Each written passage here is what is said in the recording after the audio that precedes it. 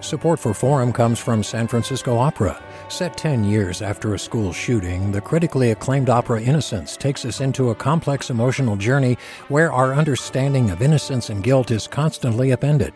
Kaya Sariaho's ethereal score collapses the past into the present as a community of survivors grapple with how to move forward. Don't miss the highly anticipated American premiere of Innocence, June 1st through 21st. Learn more at sfopera.com. Hey there, this is Brittany Luce from NPR's It's Been a Minute. KQED's podcasts like The Bay, Bay Curious, Mind Shift, Right Nowish, and more all tell the stories of the Bay and beyond with reliable, human-centered journalism. They aim to inspire, make you think, entertain, and expand your understanding of the place you call home. Here's how you can support podcasting at KQED. Showing your support is easy, and you can join Brittany in supporting KQED Podcast too at donate.kqed.org/podcast. That's donate.kqed.org/podcast. From KQED.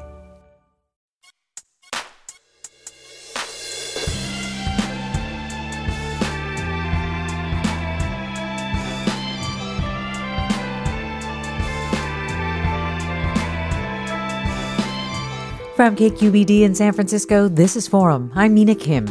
By now, you're probably familiar with the failures of California's unemployment benefit system during the pandemic, falling victim to tens of billions of dollars in rampant fraud, while leaving millions of workers who lost their jobs when COVID hit without the money to cover basic needs. A new investigation by CalMatters looks at how our state's Employment Development Department came to process so many fraudulent claims and the extent of the impact of denied or delayed legitimate claims on people's lives. The state is now looking to spend more than $1 billion to try and fix what went wrong. We'll learn more about that after this news.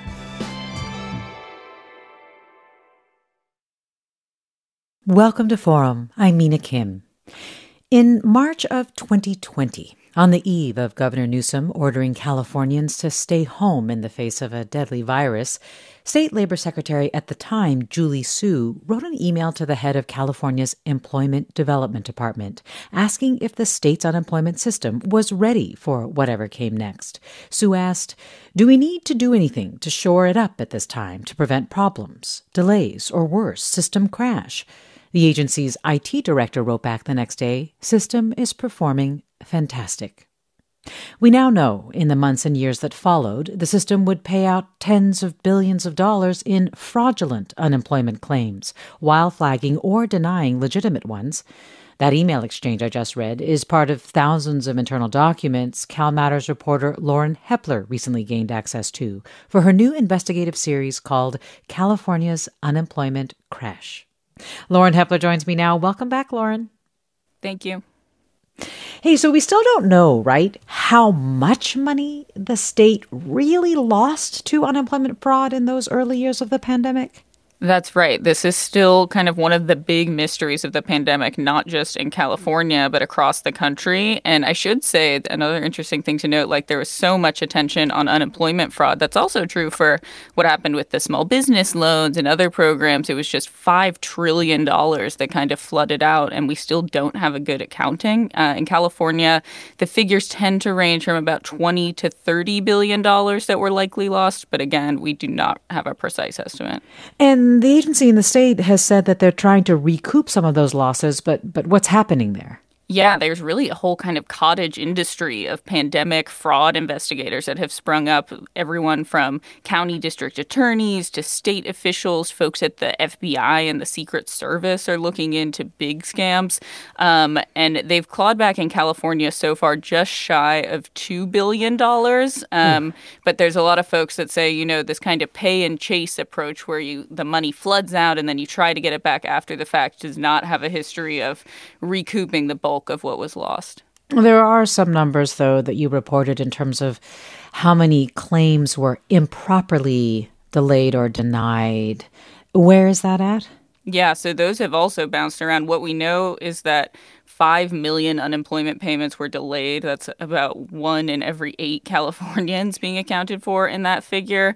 At least 1 million claims were improperly denied, though some other figures by like a governor-appointed task force found that 3 million claims in the bulk of it, when things were going completely crazy in the summer of 2020, were denied because folks had not mailed in documents to prove their identity, when at that time photos showed just boxes and boxes of unopened mail, like 450 pounds of mail a day. So the scale of this is still just crazy to try to wrap your head around. Wow, so the documents may have been arriving, but they weren't being opened.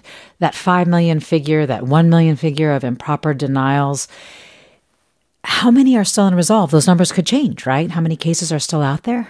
Yeah, so with appeals cases that are still, it takes about 5-6 months to even get a hearing on an appeal right now with the unemployment system, and at least 130,000 people are still in that process. Though I have to tell you, I've heard from folks even in the last week since this series published that they're still like, I'm still out $10,000, even more in some cases, and I just don't know what to do. So in some ways, that's another area where we'll never truly have a figure for how many people slip through the cracks. Wow, so this really is still an incredibly live issue, I guess is the best way that I can put it. Let me just invite listeners to join the conversation, to share if they've been affected by the problems at EDD, especially in the early years of the pandemic. Are they still grappling with the long-term impacts of either being denied or delayed unemployment funds? Maybe you worked at EDD or work there now and can give us some insight into what the agency is like, how it operates, or what your experience was as well. The email address is forum@kqed.org. You can find us on our social channels at KQED Forum. You can call us at 866-733-6786. So, Lauren, in your investigative series, you take us back to sort of the beginning of the pandemic when then Labor Secretary Julie Su started asking about the ability of the system to handle a possible onslaught of unemployment claims. And I read that the head of IT said the system itself was fine, but the EDD director, Hilliard at the time, Director Hilliard, did say that it could take months to a year to get payments out based on some of the predictions of the potential number of people who would be out of work with the pandemic hitting, right? Yeah, there was this whole conversation, and frankly, we're still waiting on more documents to fully understand this, but there was a lot of conversation about what requirements should we maybe waive, like the normal safeguards that we have in place to try to prevent fraud, but also verify identities. And so there was a lot of conversation in the early days about like, okay, what could we suspend, but maybe turn out okay. So that's kind of what you see in those emails where it's talking about if we don't change anything, it's going to be like well into next year.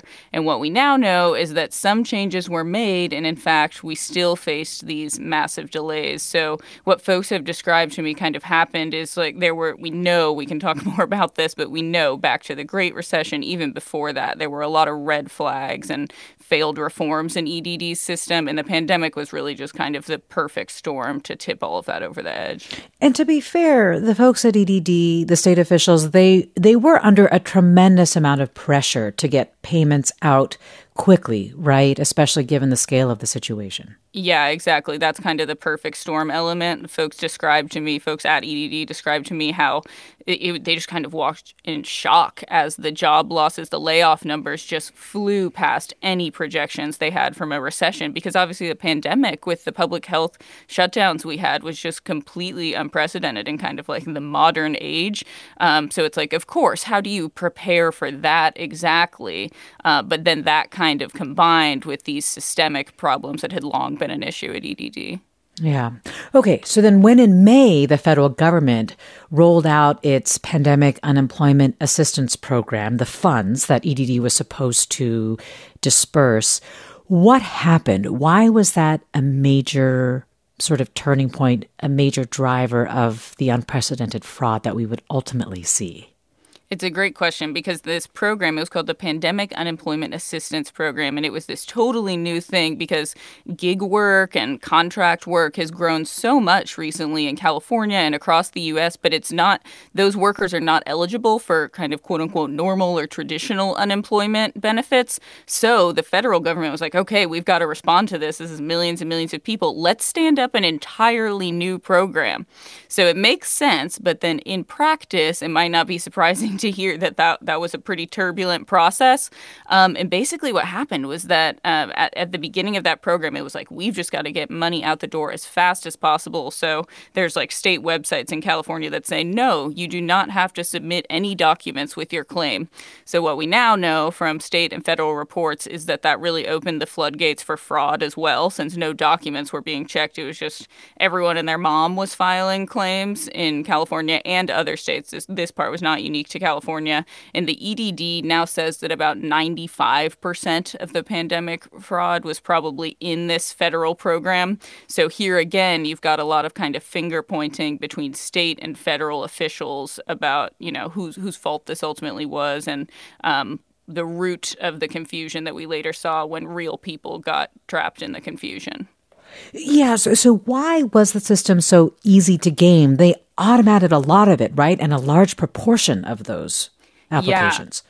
Yes, that's right. So what a governor-appointed strike team, it's like a task force, found in the summer of 2020 was that about 60% of claims, including many that would later turn out to be suspected of fraud, were flying through this automated process. They were just filling out the applications online. You get your EDD debit card and you're off to the races. But about 40% of claims, so those like millions of folks who got caught up in the delays and things, were getting rerouted for manual processing. So that's where real people who were stretched super thin, the EDD workers just had so much stress on them at this time, were having to go through and try to manually verify people's identities. So then you run into issues like the mail I mentioned. Folks are mailing stuff in, but no one's opening the mail. The EDD systems are also really old. They've been compared to like going on an archaeological dig to make sense of these programs that go back to the 1970s. So data kind of can get lost in those programs, and it just created a whole slew of issues. Wow. Who were the people who were committing the fraud? What have you learned about who tended to be and what the makeup was of people who were able to get this money from the state? Yeah, so fraud experts have told me it was every type of fraud under the sun. So the ones that the Secret Service and the FBI are still really interested in are hackers that were maybe affiliated with like hostile foreign governments. So that's a big area. We don't know a ton about how much that happened specifically in California versus other states, but there's cyber war groups from China, from Russia that have been implicated in some of this. There was also a lot of emphasis on groups in Nigeria. So a lot of folks have maybe heard of these social engineering scams where someone will reach out to you with like some kind of crazy backstory and they're trying to get information out of you. Like, hey, I have an inheritance for you. If you just send me this information, we'll give it to you. So those kind of merged into the pandemic fraud at a certain point. And then the ones that were much more universal, because again, for some of these programs, you didn't have to submit any documents. So there are instances of like teenagers, of garden variety scammers everywhere that were just buying stolen information on social media or in some cases on the dark web and using those to file claims. There's also instances of totally fake names, like Poopy Britches was one that got through for the self-employed worker program. So the whole picture is very chaotic, but I think the problems really arose, like we still don't know how much money was lost, but then when the state tried to crack down, they went really aggressive and ended up trapping a lot of real workers as well. The EDD says that the feds didn't provide enough guidance to them, right? Is that their main reason that they say that they weren't able to deal with all of it, this onslaught? Yeah, they say, look, this program was stood up in a couple of weeks during an unprecedented health crisis, and states, because every state's unemployment system is different. That's definitely true. States were kind of left to fend for themselves, is what they say. But again, state officials push back and say, hey, look, there are some basic checks you could have done, and your systems could have been in better shape to begin with. We're talking with Lauren Hepler, who's on a 4-part investigative series for CalMatters called California's Unemployment Crash, all about the failure of California's Employment Development Department during the pandemic. You, our listeners, are joining the conversation with your own experiences related to this quote-unquote crash and also with your questions. We'll have more with you and with Lauren after the break. Stay with us. I'm Mina Kim.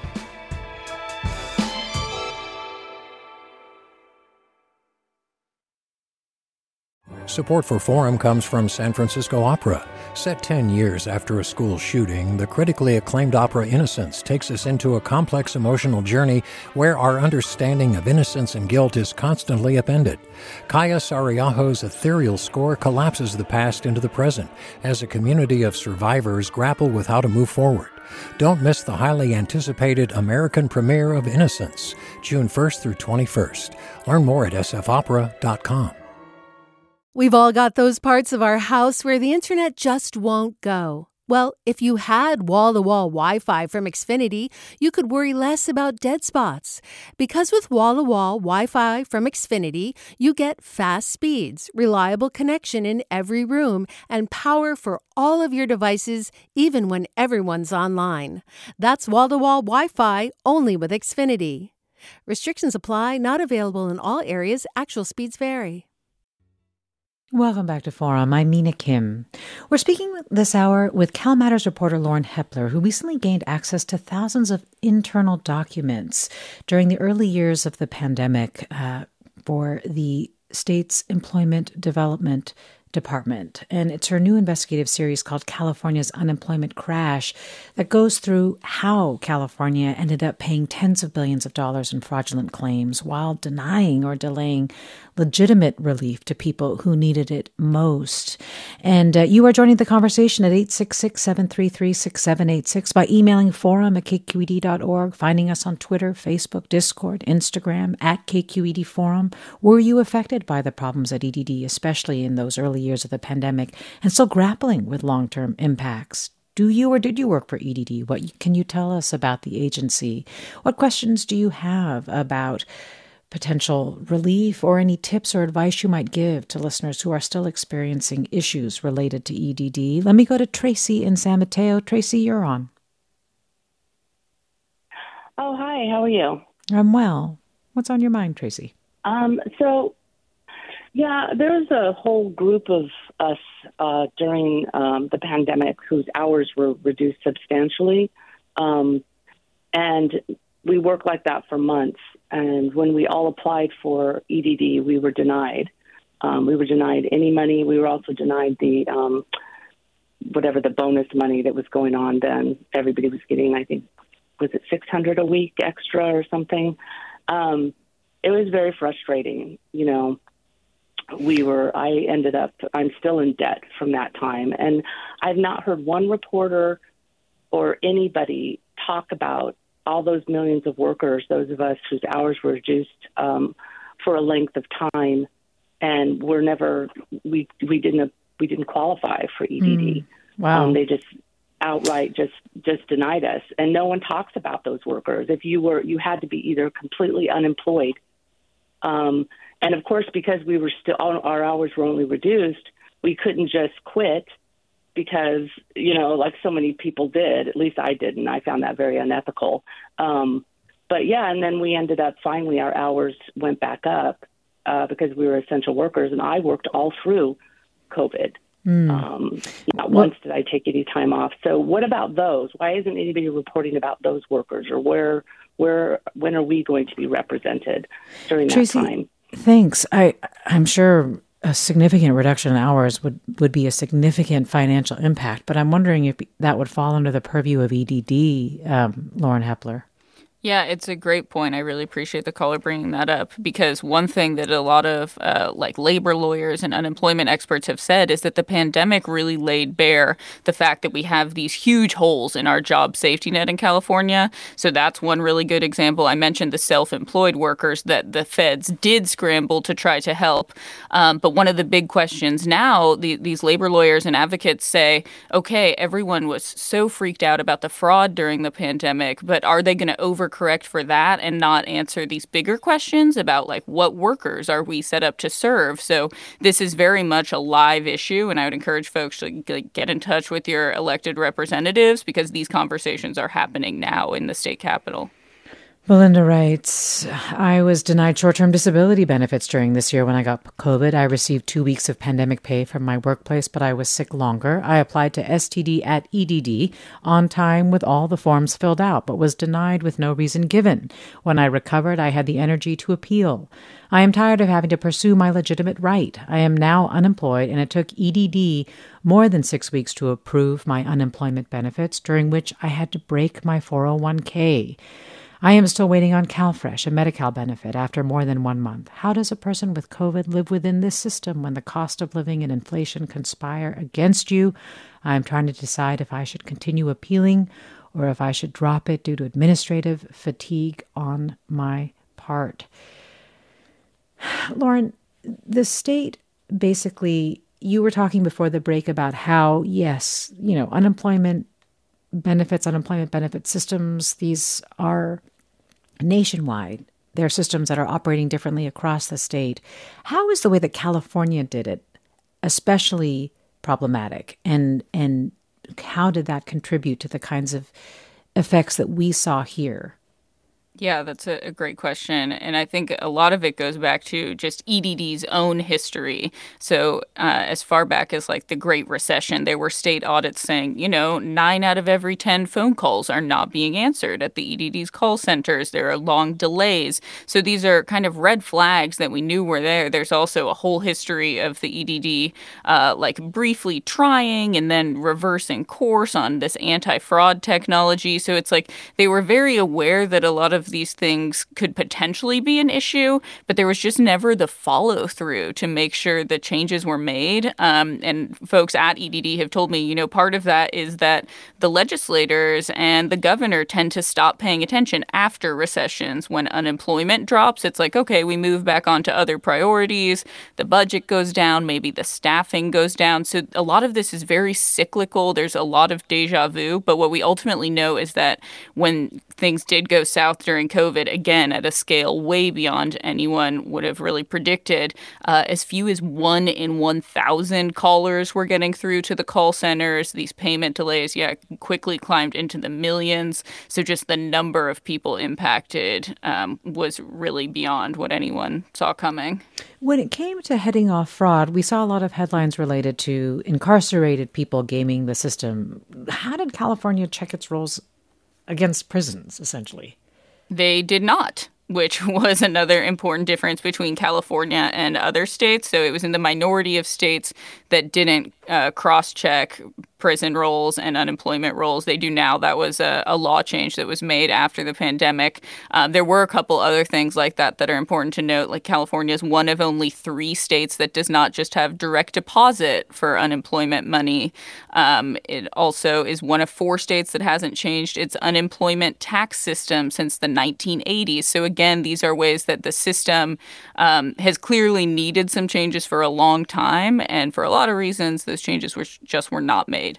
And just remind listeners what that 1980s tax law is.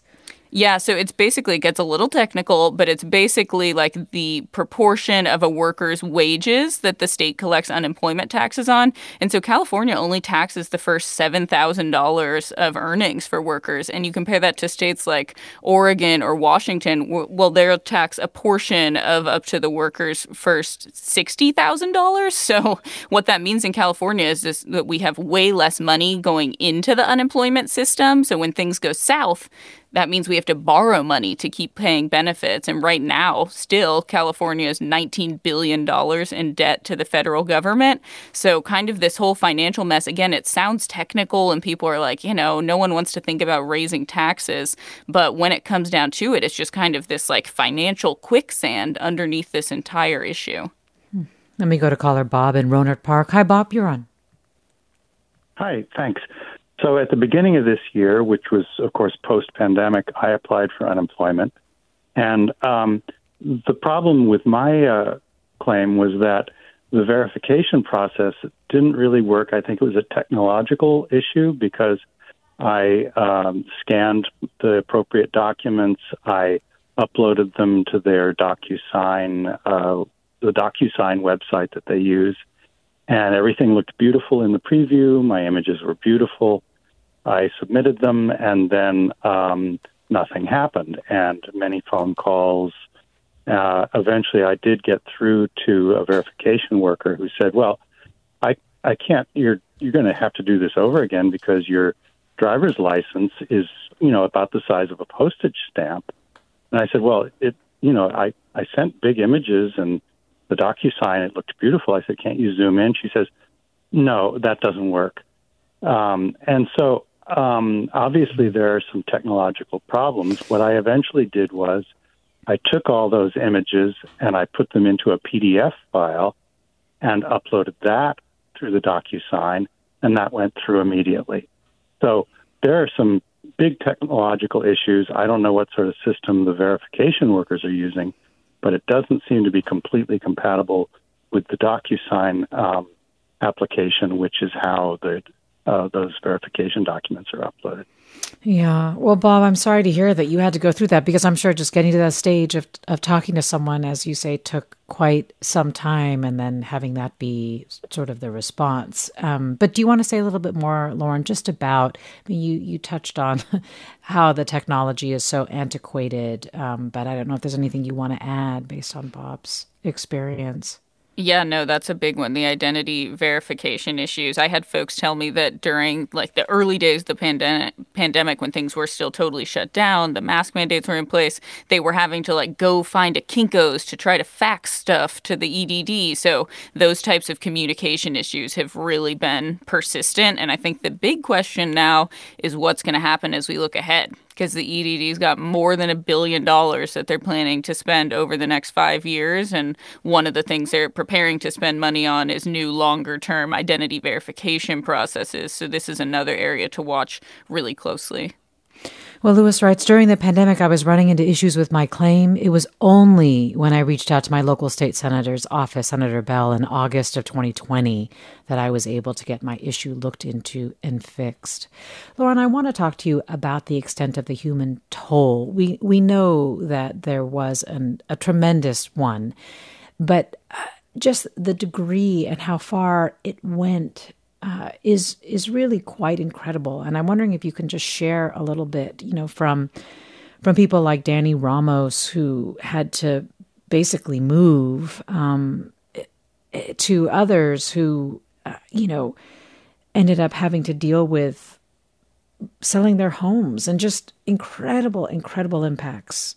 Yes, definitely. And one caller mentioned debt. That's another one. A lot of folks had to drain their retirement savings or borrow high-interest loans to try to make it while they were waiting for delayed payments. But you mentioned Danny Ramos. He's a construction worker who was living in Carlsbad at the time. And I think his case shows really how the unemployment crisis collided with the state's housing crisis in a big way. That's just something that's come up over and over again in interviews. And in Danny's case, he was in a pretty good spot. He had steady construction work in Carlsbad. He was living with his then fiance and 3 kids and building his credit score, all the things people are concerned about, like in normal, quote unquote, normal times. And then COVID hits, he loses his job and files for unemployment. And in his case, he told a state appeals judge he just never got the debit card to send the money. We know there was also a lot of fraud hitting the debit card, so there's a lot of confusion there. But so he can see on paper that he's got $8,000 in his account, but he can't actually access the money. Yes. So in his case, he just said, oh my God, how am I going to pay my rent? And what he ultimately did to try to avoid, dinging his financial records and getting an eviction on his record or anything like that, he just said, you know what, I'm going to pack up and move. And in his case, he was like, I really need to cut my costs. So he moved across the Mexico border to Tecate and split up. His fiance took the kids to stay with family in the Midwest. So when you look at a case like that, it's like there's this housing impact. It impacts families and their ability to stay together and just kind of enjoy life. And then obviously the financial toll is huge. Yeah. And then you devoted your second piece in the series to the story of Shane Baylog. Tell us a little bit about what happened to Shane. Yeah, so Shane was 28 years old. He's from Garden Grove in Southern California, big surfer and a car fanatic. And right until the pandemic shutdowns happened, he had a job that he really loved. It was a traveling sales job. He actually sold equipment, like specialized lights for dentists and doctors to use. And so a traveling sales job, obviously, the airlines all shut down. Everything shut down in March 2020. So he lost his job overnight. And from what his family has told me, he then pretty quickly filed for unemployment benefits, but kind of like Danny Ramos, who I was just talking about, he filed and then he just didn't actually get any money. And one of the things his mom, Patty Balog, has shared with me is that she has Shane's cell phone and has gone through his call logs and seen he was just calling dozens of times. Like on June 24th, he called the EDD 17 times in a row. And the really tragic thing in Shane's case is that he died by suicide 3 days later on June 27th, 2020. It was 3 days before his 29th birthday.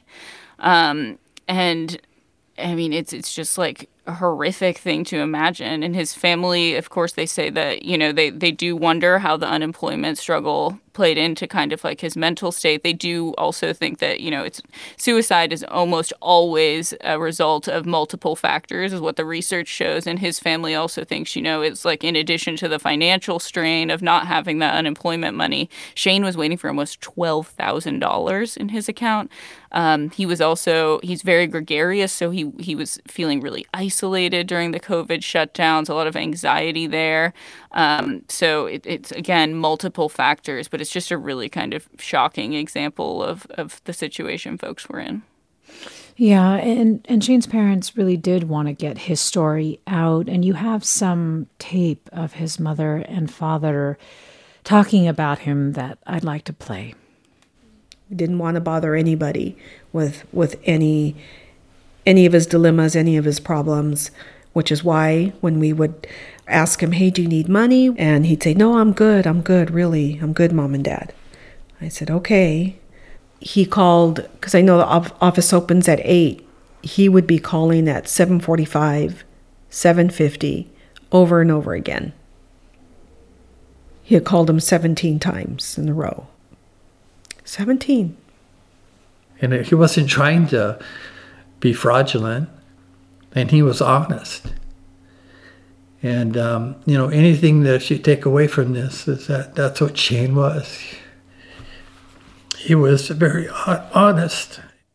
That's Glenn and Patty Balog, parents of Shane Balog, a recording from an interview that my guest Lauren Hepler conducted about the impact of the incredible meltdown at EDD during the early years of the pandemic, when Shane was unable to get his $12,000 or so in his unemployment account. 2 weeks after he died, Shane's widow did get notified that his EDD's benefits, $11,700 worth, would be dispersed. It had finally been approved. You talked about the combination of things, the financial stress and the frustration about not being able to access his unemployment, and the pandemic isolation all combined to contribute to Shane and what happened to him. But you also did talk with Dr. Jonathan Singer about the connection between unemployment and mental health and the devastation that it can cause. What did you learn there? Yeah, so Dr. Singer talked about how we have research from past recessions. This hasn't come out about COVID yet. We're going to need to see in the years to come what we learn about sort of the specific impacts of this crisis. But from past recessions, we know that there is a correlation between higher unemployment and increases in suicide rates, particularly among men. There's some speculation that can potentially be related to gender stereotypes, where a lot of men's self-purpose and social connection comes from work, which is something that Shane's parents said really resonated with them. There's also been some interesting research, though, on what programs that help with financial stability, so things like increasing minimum wage or paid sick days, how those impact suicide rates. And they've found that the more you increase those supports to help with financial necessities, you actually do start to see a decline in suicide rates in some instances. And I think that dovetails also what an academic at UC Davis, Amy Barnhorst, told me. She's also a doctor, and she said, the more we can help people meet their basic needs, like make sure their housing is covered, make sure they've got good access to health care, the better off we'll be. And I think that's ultimately the tragedy in all of this that happened with unemployment in California. The programs were there, they were expanded to help more people, but ultimately folks fell through the cracks. Yeah. We're talking with Lauren Hepler about the financial and the human toll of the unemployment system in the state of California, struggling to meet the needs of people during the pandemic, struggling to meet the onslaught of need during the pandemic. And you can join the conversation at 866-733-6786 by emailing forum@kqed.org or posting on our social channels at KQED Forum. Support for Forum comes from San Francisco Opera. Set 10 years after a school shooting, the critically acclaimed opera Innocence takes us into a complex emotional journey where our understanding of innocence and guilt is constantly upended. Kaya Sariaho's ethereal score collapses the past into the present as a community of survivors grapple with how to move forward. Don't miss the highly anticipated American premiere of Innocence, June 1st through 21st. Learn more at sfopera.com. We've all got those parts of our house where the internet just won't go. Well, if you had wall-to-wall Wi-Fi from Xfinity, you could worry less about dead spots.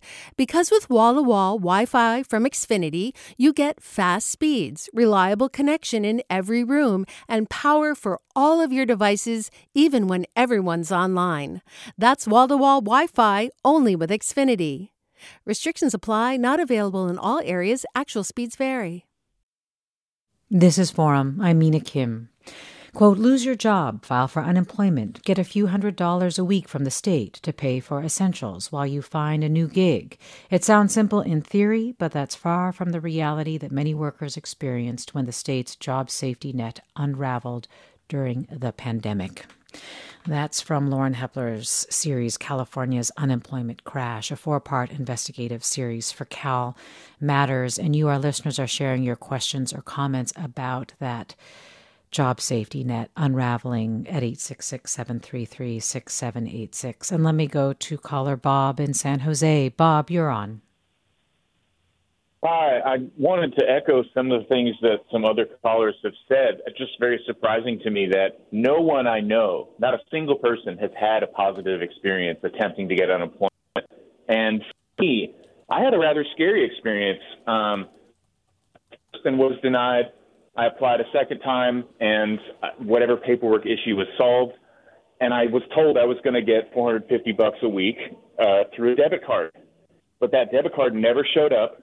And I immediately started getting spam calls and texts on my phone trying to steal my debit card information. So I never got the card. I never told anyone I was applying for unemployment, never posted about it online. Someone at EDD gave my number to someone else. There's no other way that could have happened. And I was never able to get through to talk to a real person on the phone. I sent in plenty of paper documentation. It just infuriating and really unacceptable way for any agency to work. That's my comment. I'm sorry, that is scary. And gosh, Lauren, it reminds me of your reporting around the fact that EDD wasn't so great about not posting sensitive information like Social Security numbers on paper and sending them out to people, right? Oof, yeah. So this is another one that goes back to at least the Great Recession. Lawmakers have been saying, why are you mailing out documents with full Social Security numbers? Stop doing that as far back as like 2015. And what we know is, unfortunately, during the pandemic, in the first months of the pandemic, EDD mailed out 38 million letters with full Social Security numbers and contact information. So that obviously raises tons of concerns about data security. But this point about the debit cards in particular is interesting because it's also not just EDD that runs the payment program. They contract with Bank of America to send out those debit cards. And there has been a ton of finger pointing back and forth between the bank and the state about what went wrong with those payment situations. And basically, we know that a lot of folks had their accounts sort of frozen as this fraud fear kind of grew, and that ultimately left folks, not having money to be able to pay their bills. And then, like the caller said, this is something that kind of we continue to hear reports like this. So it's another one. I happen to know that Bank of America they're almost done with their contract, so the state's going to have another payment contractor coming online in the next year or so. So that is going to be very interesting to see if we still continue to hear these sorts of issues with debit cards, or if the state finally gets it together to offer like a direct deposit option, and then you don't have to deal with some of these concerns. Well, this listener writes, at the start of the pandemic, A writes, at the start of the pandemic, my relative expected to work the whole summer as a musician. All gigs were canceled in March. They didn't apply for unemployment because of news about all the people who weren't getting their applications processed. Then we heard about all the fraud. It's been so discouraging now for the same person as a student to be constantly hit by rules that threaten or take away student aid at such a hard time of life.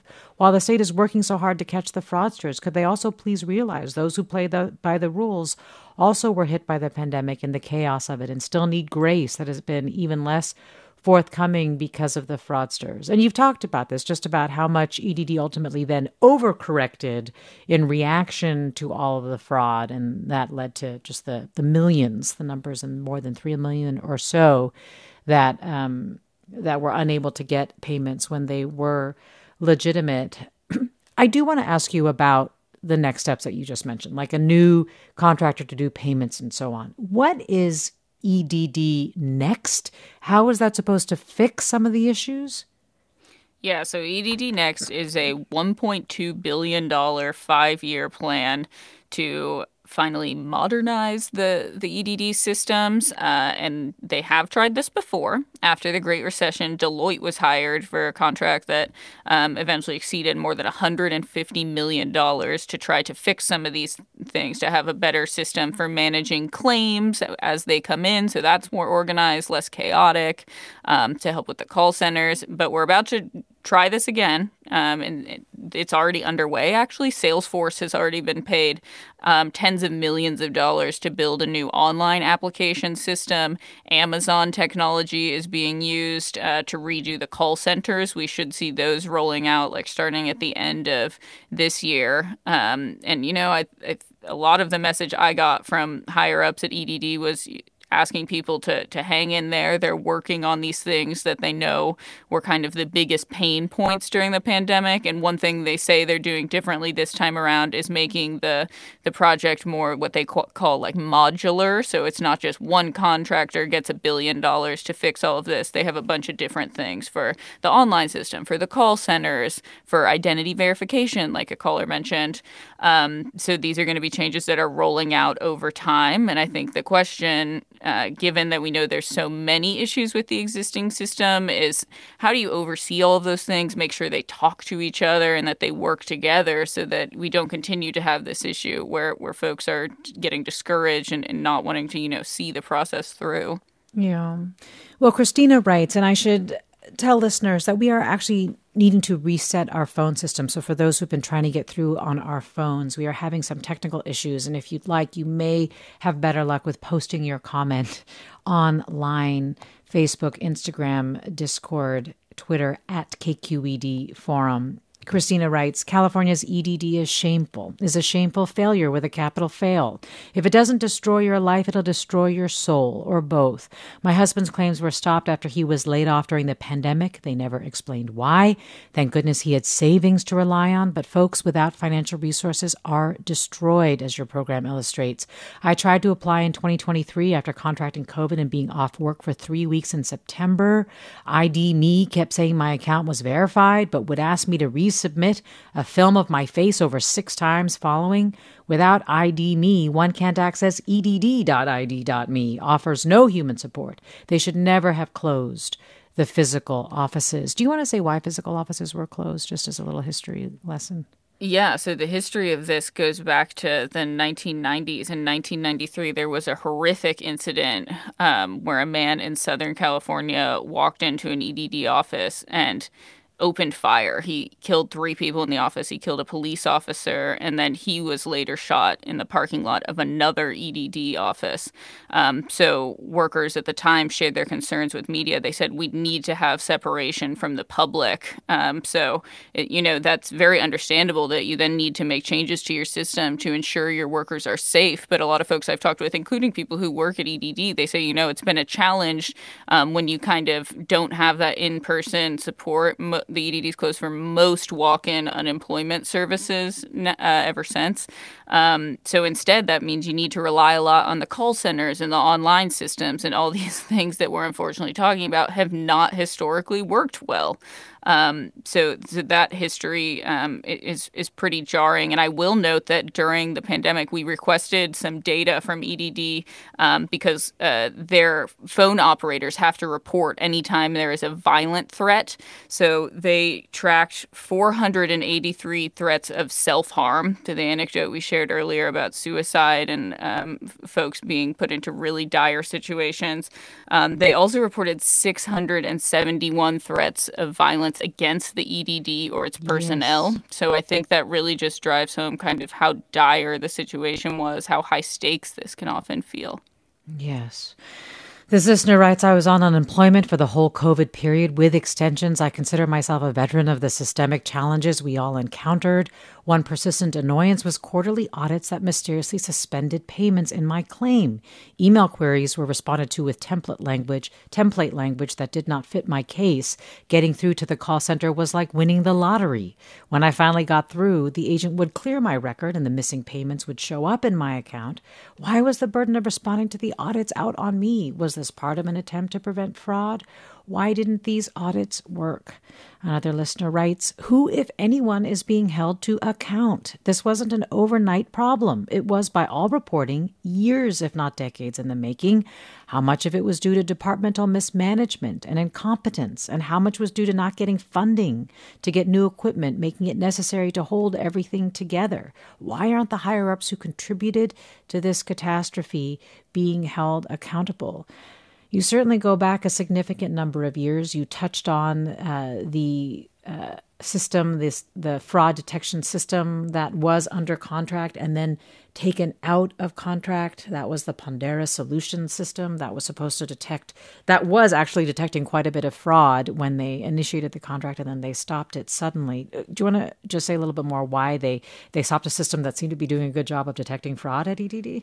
Yeah, so this goes back to, like I mentioned, the last time things went really bad during the Great Recession. There was this whole push of, okay, we're going to modernize our systems. They rolled out this experimental fraud technology. It basically combed public and private databases to flag, like, oh, this person looks like they're a potential inmate, which we know folks who are incarcerated are not eligible for unemployment. So it would do simple things like that. And it would also track, like, suspicious addresses or phone numbers or foreign IP addresses that were showing up repeatedly in claims. So I talked to one detective, a fraud detective at EDD, who said he was wading through up to like 300 alerts about fraud a day.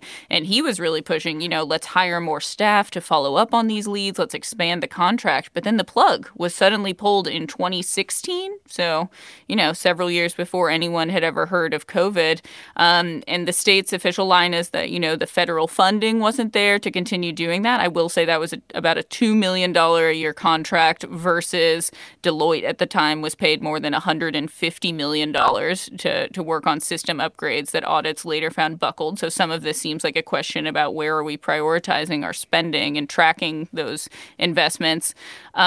But the other thing folks who were in law enforcement at the time and were privy to details about this contract, they said is, really what it showed was that like the fraud was just kind of overwhelming. We know this was at a time when, banks were getting hacked, healthcare providers were getting hacked, cyber attacks are, have become a bigger and bigger issue across industries. And from what we know now, it just seems like EDD was not wanting to wade into all of that. And unfortunately, what transpired after was this historic wave of fraud during the pandemic. We're talking with Lauren Hepler about her series, California's Unemployment Crash, and you are listening to Forum. I'm Mina Kim. Rocky writes, I worked in a state Senate district office during the pandemic. Practically all we did was help people with their terrible EDD experience for more than 2 years. EDD way overcompensated for the fraud, stranding legitimate claimants for weeks, up to 6 months to get an interview, and we were the only path for many to get answers. The EDD legislative staff was incredibly helpful in working with us, to their credit, but the people at the top of the agency and state labor department did a terrible job with this crisis and kept renewing contracts with Bank of America and ID.me that stranded people. Thanks for exposing how this disaster affected struggling Californians and the need to finally reform EDD in a customer-friendly way. It is an insurance program that people pay into and should be able to access when things get tough. Rocky, thanks for sharing your direct experience as well. This listener wants to know, is there a way to anonymously report someone if you know someone who took advantage of the program even though they did not need it? There are several channels to do that at the state and federal level. If you go to the EDD's website, they have a section on reporting fraud. So that is there. And then do you want to just quickly give a few resources for people who are still struggling with fallout or impact or even with unresolved claims?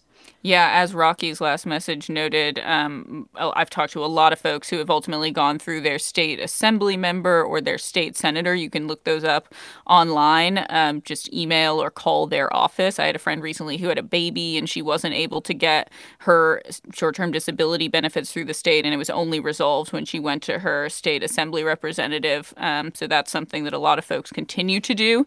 If you have a case that involves kind of more legal back and forth, like maybe you're already in the appeals phase or there's something about your case that has gotten complicated, and often by no fault of your own, but just if something was wrong in your record or things like that. A lot of folks are going to labor lawyers as well, and there are some great free services out there, like Legal Aid at Work is a group in San Francisco. There's also the Center for Workers' Rights in Sacramento. So those are a few channels where I know folks have had some luck. Well, Mike writes, I want to add my positive review of EDD during the pandemic. While I did have trouble getting through by phone, my overall experience with the system was okay. However, the system definitely needs modernization, and this should be the time. My takeaway from this program is how close to the edge all our working class is. But that's another episode. Yes, but it is all very connected, Mike, and I appreciate you weighing in on what you're saying. So there is a figure you gave that really jumped out at me, Lauren, which is the $19 billion that California owes the federal government. What do you think about what that will mean for us as a state already facing deficits? Yeah, I mean, it raises kind of big questions about how California is going to confront this spending hole that we're in. So as it stands, business taxes will be used to cover the bulk of that debt. Something similar did happen after the Great Recession. California went into debt because, again, its tax system is really old from the 1980s, and it's not equipped for these big spikes in layoffs that we see around recessions or the pandemic.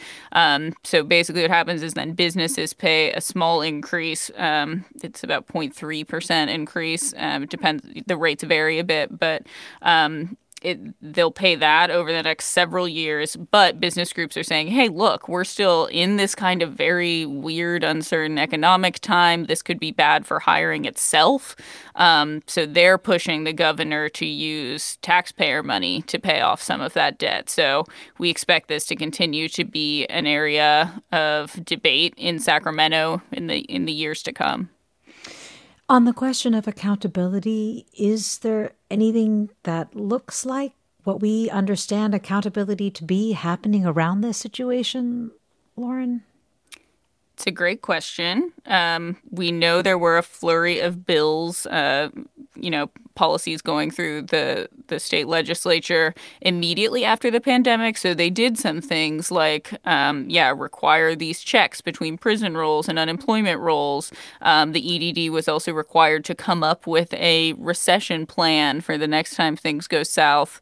But I mean, I have to tell you, this kind of issue of accountability is something that has seemed elusive. Folks who have followed this much more closely say that, like directors have come and gone. The EDD's gone through about 6 directors between the Great Recession and now, about 3 of them just since the beginning of the pandemic. And so I think it is kind of an open question. And again, the big theme is just that folks say this is so cyclical. We've seen this before where everyone, stressed out workers, the governor, the politicians get so mad at the EDD and pay really close attention in this moment of crisis when everyone needs unemployment.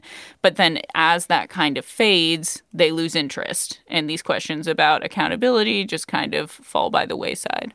Well, I should note we ourselves reached out to EDD last week to participate in today's segment. We only heard back today saying that they could not secure a spokesperson in time for us.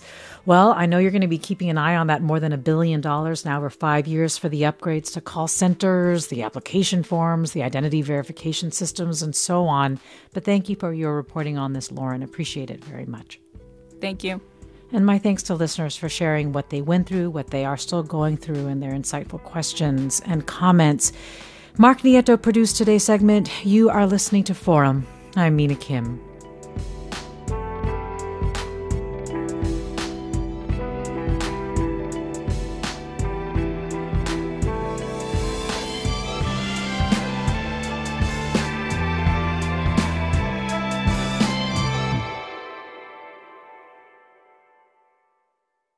Funds for the production of KQED's Forum are provided by the John S. and James L. Knight Foundation, the Generosity Foundation, the Germanicos Foundation, and the Heising-Simons Foundation. Support for Forum comes from San Francisco Opera. Set 10 years after a school shooting, the critically acclaimed opera Innocence takes us into a complex emotional journey where our understanding of innocence and guilt is constantly upended. Kaya Sariaho's ethereal score collapses the past into the present as a community of survivors grapple with how to move forward. Don't miss the highly anticipated American premiere of Innocence, June 1st through 21st. Learn more at sfopera.com.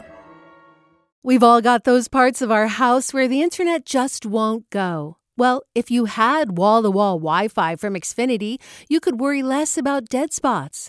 Because with wall-to-wall Wi-Fi from Xfinity, you get fast speeds, reliable connection in every room, and power for all of your devices, even when everyone's online.